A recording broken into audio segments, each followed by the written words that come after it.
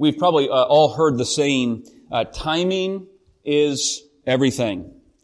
In music, keeping the beat is and can be very crucial. To tell a good joke, timing is often quite important. In sports, to effectively complete the pass, hit the ball, timing is everything. In investments, they say buy low, sell high. Timing, again, quite crucial. Well, as we come to the end of Daniel, the 12th chapter, we're coming to the end not only of the book, but the end of this final vision that Daniel has been giving that spans chapters 10, 11, and 12. And a central theme here in this vision and at the end is that of time. The time of the end. God's time and God's timing. So we turn to Daniel 12, a shorter chapter in this book, 13 verses. Daniel 12,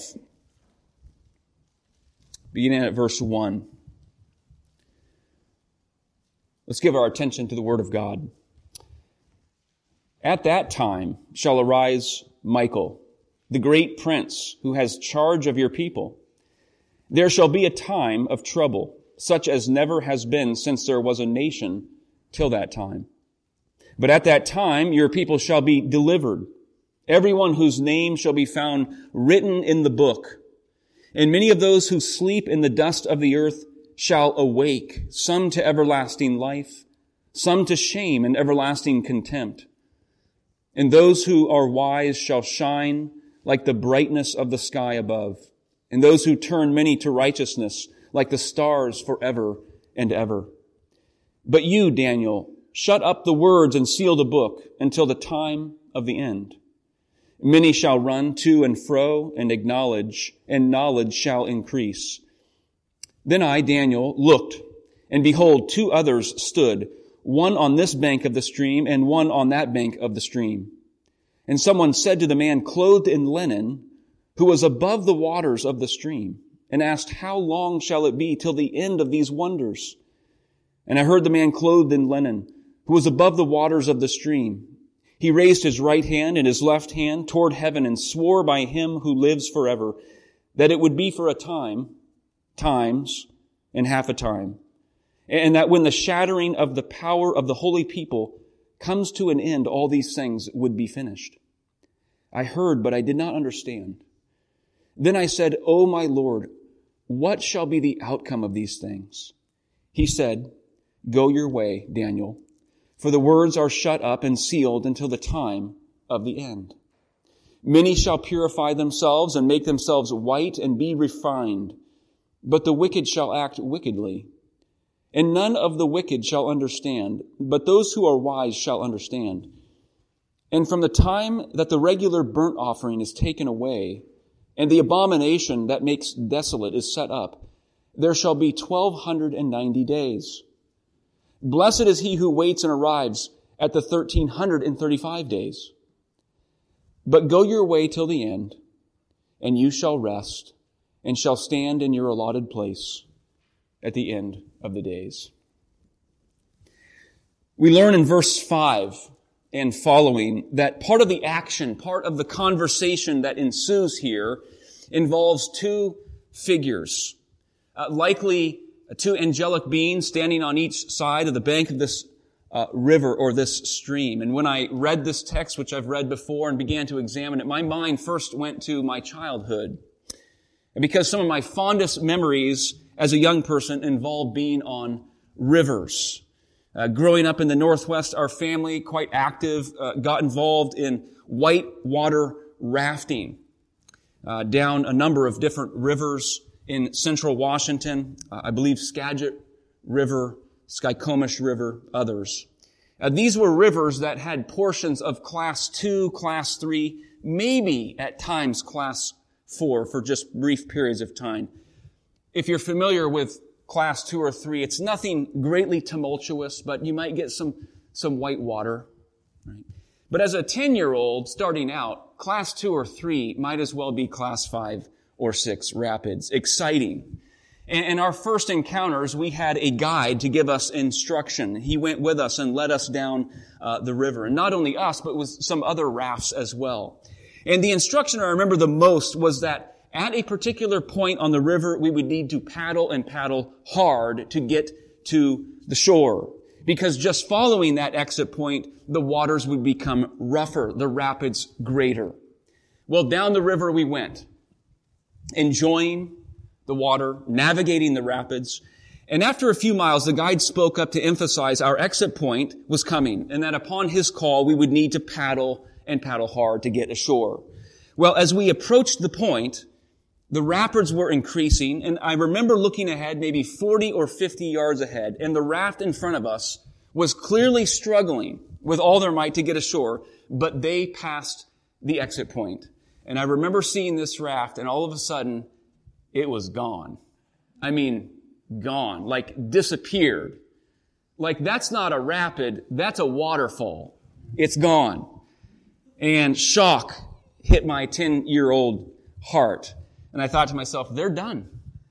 It is over for them. That was a waterfall. Well, we paddled and we paddled. We struggled to get ashore. Immediately, two hands grabbed the raft. And I looked up. My eyes met this man's eyes. It was our guide. He jumped out of the raft into the river, and I looked over, and it was only like 2 feet deep. It was not as tumultuous as I thought. He said, it's going to be fine. We got to the shore. I looked down ahead where that raft apparently went over a waterfall. It was probably only 3 feet. Something. They were going to be fine. Everybody was okay. They might have gotten wet and drenched, but not destroyed. Here at the close of Daniel's vision, amidst the experience of exile, 70 years, in a way we might say a sense of homelessness, this man appears described as dressed in linen. Similar description back in chapter 10 of a figure. And we're told in verse 6 and 7 that this figure rises above the river. He's above the shore, which Daniel and the two other figures are standing on. And as the man rises above this raging river, above what the world can see, above what Daniel can see, he utters words to encourage, to strengthen, to give peace and assurance that the rough waters of faith, the rough waters of life are not the end. They are not the end. And we see his words here at the very beginning of this chapter center on deliverance. First and foremost, a deliverance from death. It is a deliverance from death. That's what you have at the beginning. It's a snapshot of the end. The end, it seems. He opens this chapter with "at that time." Those similar words, the end time or "at that time," are repeated again in verse 4. What is this time? Perhaps it's the days ahead for Daniel. The trials of the early church, Peter and the apostles. Maybe the time of tribulation at the very end of history. At that time shall arise Michael. We have heard of Michael back in chapter 10, the chief, the prince of angels in Scripture. And we should remember, he rules under the lordship and governance of Jesus Christ. This is the Lord ultimately who is ruling. He shall arise, he who has charge of the people of God.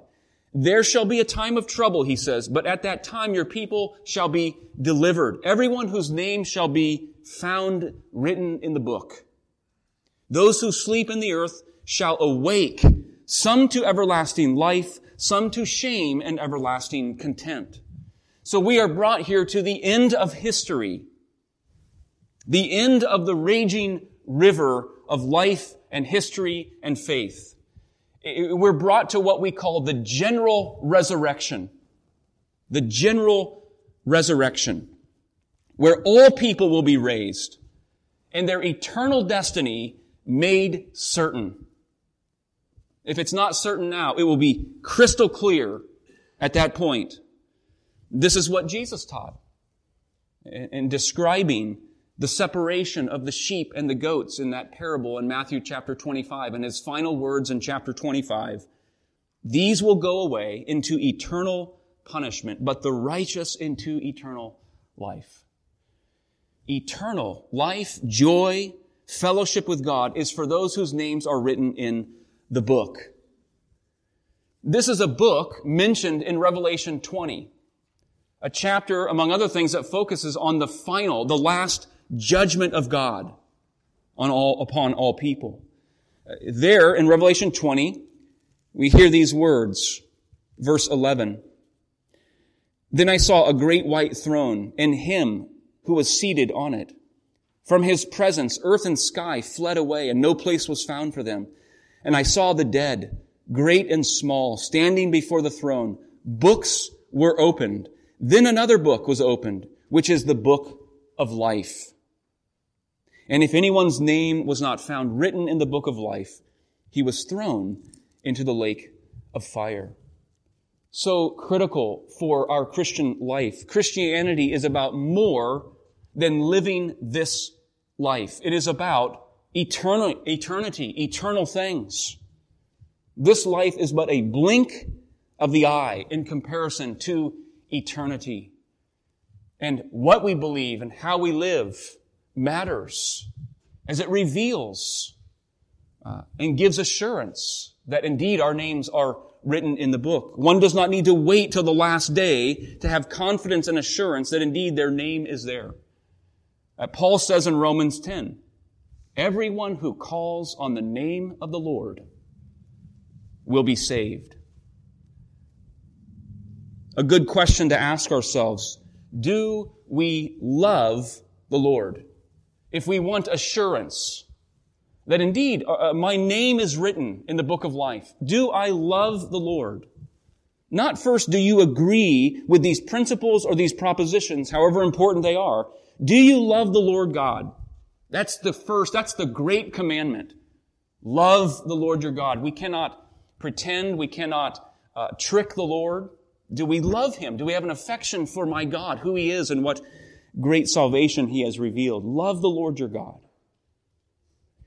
There's a theme that runs through really all of Daniel and certainly here in chapter 12.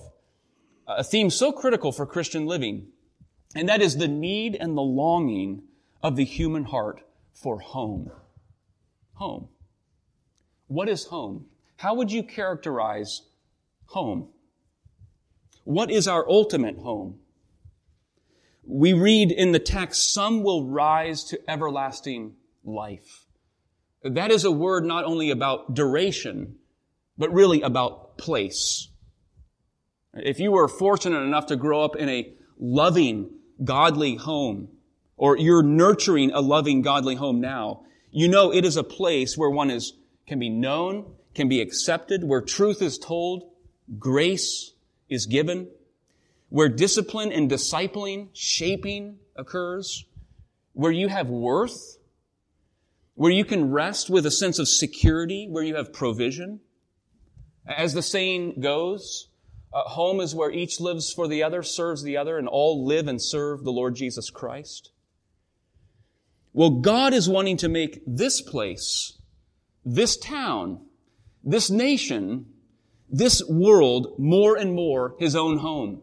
That was His purpose in the beginning of creating the world, and then creating Eden, and then a garden within Eden, and placing people there, a kind of sanctuary, that He might make His dwelling known upon the earth. And then He calls Adam and Eve to spread that like a blanket over the whole of the earth, that He might dwell here, a dwelling place for God Almighty. This is why Jesus said the kingdom of God is at hand. That king and kingdom is present. It's why we're taught to pray, Thy kingdom come, Thy will be done on earth as it is in heaven. But it will not be in fullness until the Lord Jesus consummates all things. Until then, we are wanderers in a way. If I could put it this way, until then we are homeless. Homeless. Ever since the fall in Genesis chapter 3, where we are told that in man's sin and rebellion against God, quote, the Lord sent man out from the Garden of Eden. He drove out the man and placed a flaming sword to guard the way to the tree of life. Have you ever wondered why God would guard the way to the tree of life? Well, it was for your good and mine. It was for man's good. For in man's rebellion and fall into sin, He would not permit them to eat of a tree that would give them immortality in such a sinful state. That's the grace of God. With a sinful condition in a fallen world like ours, man's great need is not more time. We don't need more time. We need a redeemed life and a new home. That's the work God is doing.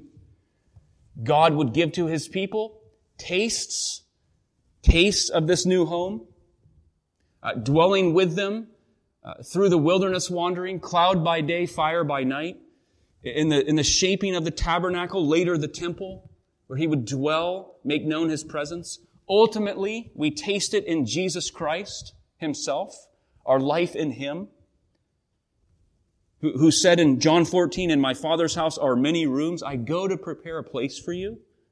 If I go, I'll come again to take you to myself, that you would know true home with the Father and with me."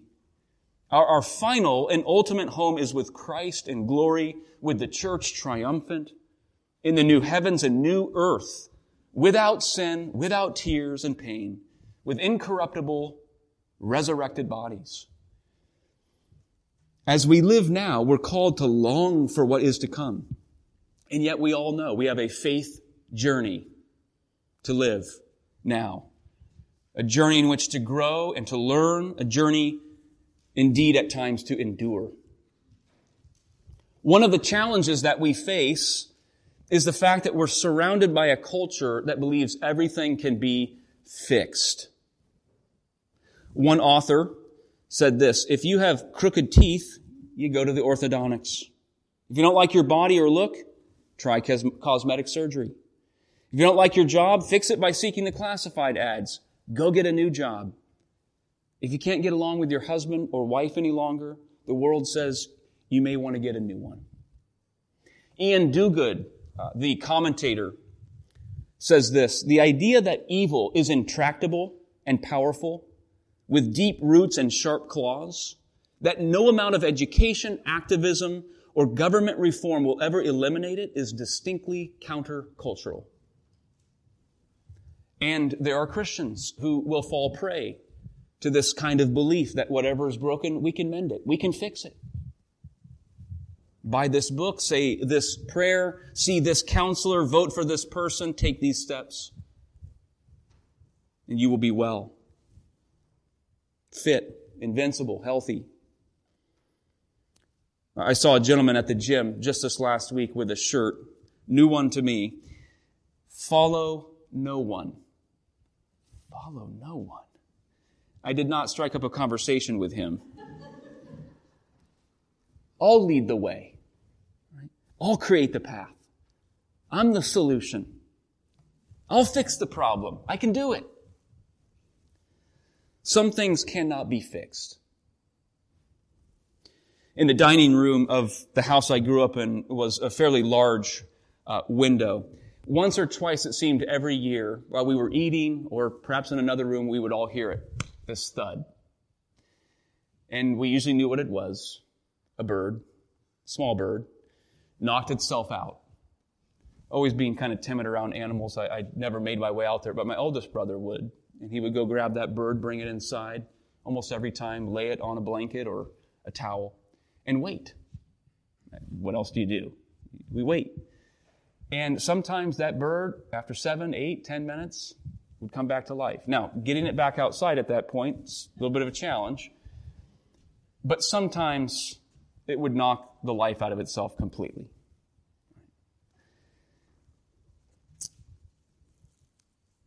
Some things cannot be fixed. Some things have to be recreated. Daniel and God's people, though in exile, God's people throughout the Old Testament, though longing for renewal, restoration, a temple again to worship, to find and call home, they knew that their ultimate hope lay beyond this earthly life. Ezekiel made it clear in chapter 37 of Ezekiel with the valley of the vision of dry bones. This picture of dry bones coming together, knit together, forming people, created again, resurrected, if you will. The dead made live, this army of the Lord.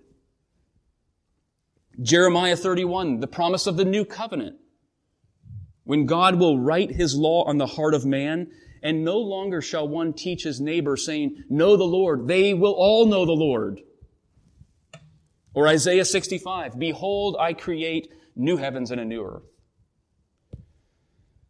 Though like Daniel, we know our ultimate and perfect peace and joy and rest can only be known when delivered from this body of death in this fallen world. Yet for now, perhaps we struggle with the questions, the two questions that the angel and Daniel ask. Verse 6. Here's the first one. And someone said to the man clothed in linen who was above the waters of the stream, how long? How long shall it be till the end of these wonders? All that Daniel has seen. The rise and fall of many empires. The abomination in the temple of God. And the man clothed in linen above the waters gives a twofold response to how long, O Lord? Verse 7, the man raised his right and his left hand toward heaven and said, it shall be for a time, times and half a time. A time, perhaps a year. Times, 2 years, and half a time. Half a year. Anybody got their calculator? It's 3.5 years. Many, perhaps most, believe it's referring to a 3.5 year period of time. Later, if you look at verse 11, he declares the time to be 1,290 days, equaling 3.5 years. Both figures seem to represent 3.5 years. Well, this would go well with what has been said back in chapter 4, verse 25, with the number 7. 7 was given to communicate a period of completion. In other words, to speak of a period of 3.5 in light of 7, a full number, a completed time, is to speak of a time cut short, limited, a time that will come to an end. It won't endure forever. But then notice, after the figure, the number of 1,290 days is mentioned. He says this in verse 12. Blessed is he who waits and arrives at the 1,335 days, adding 45 days. In adding this period of time, it not only kind of heightens a sense of mystery about it all, but it calls for believers to the need to persevere, to be steadfast. Maybe these numbers are kind of covered, shrouded in mystery, but it's a number. It reveals God's determination, God's control, the limit on the number. How long? The response is not, well, just hang on. It could be without end. No, it has an end. It has an end. So the time calls for a steadfast spirit. I think it points us to words like Paul's in 1 Corinthians 15, very end of that chapter. Therefore, my beloved brothers, be steadfast, immovable, always abounding in the work of the Lord, knowing that in the Lord your labor is not in vain. Daniel's labor was not in vain. Your labor is not in vain, not only for the here and now, and this would be an encouragement to all of us. When times are hard, when we might be downcast, how we live our faith is crucial not only for us, for our spouse, for our family, for the body of Christ here, but for the next generation and the one after that. Right? That people might, down the road, look back, right? To know a people faithful following after Him. How long? And then a second question comes in verse 8. I said, O my Lord, what shall be the outcome of these things? All right, if I don't know for how long with precision, at least what is the outcome of this exile, of this trial I'm in, of this earthly life, of the very end. He says in verse 7, when the shattering of the power of the holy people comes to an end. That might surprise us. Sounds a bit like a paradox. Our hope is in a way our own coming to the end of ourselves. God works in that way often.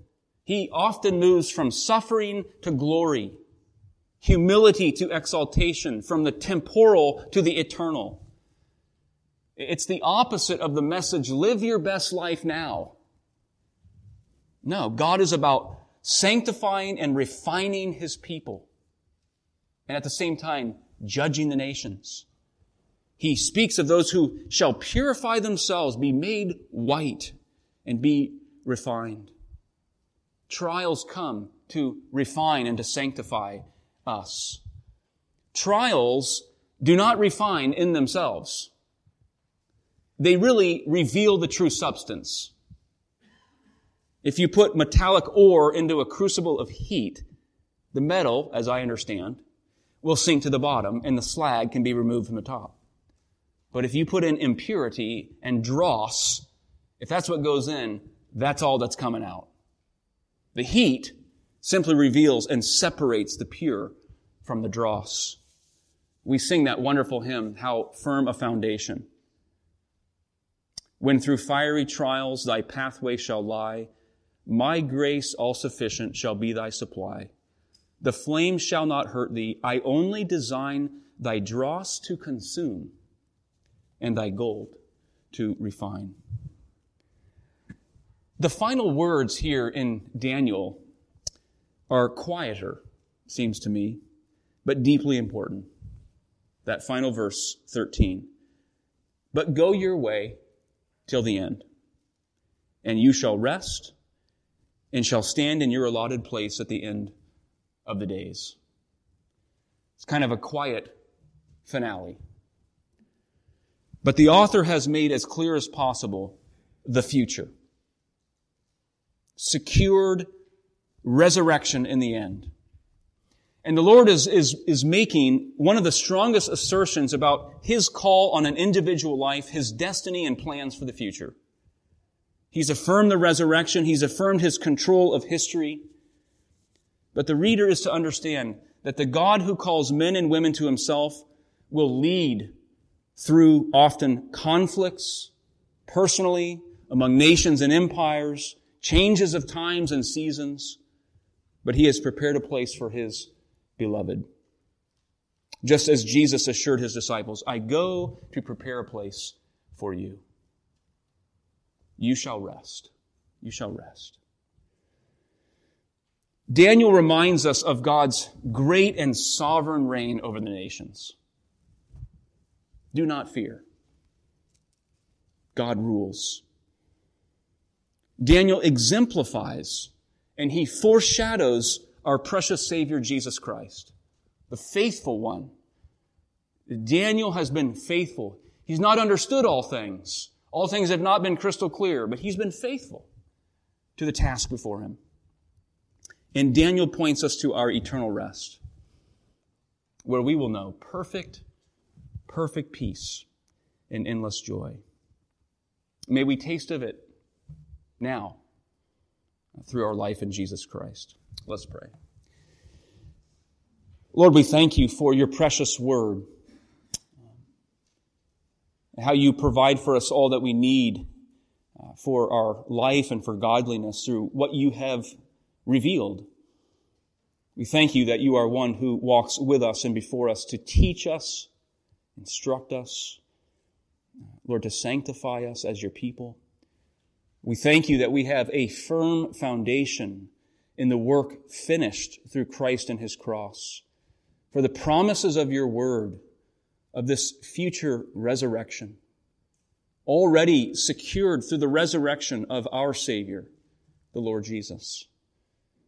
And Lord, we pray that you would continue to grow us and mature us, that you would dispel fears or anxieties that we have, as your word becomes more and more gripping upon our heart and life, that it has a hold on us as we yield to you.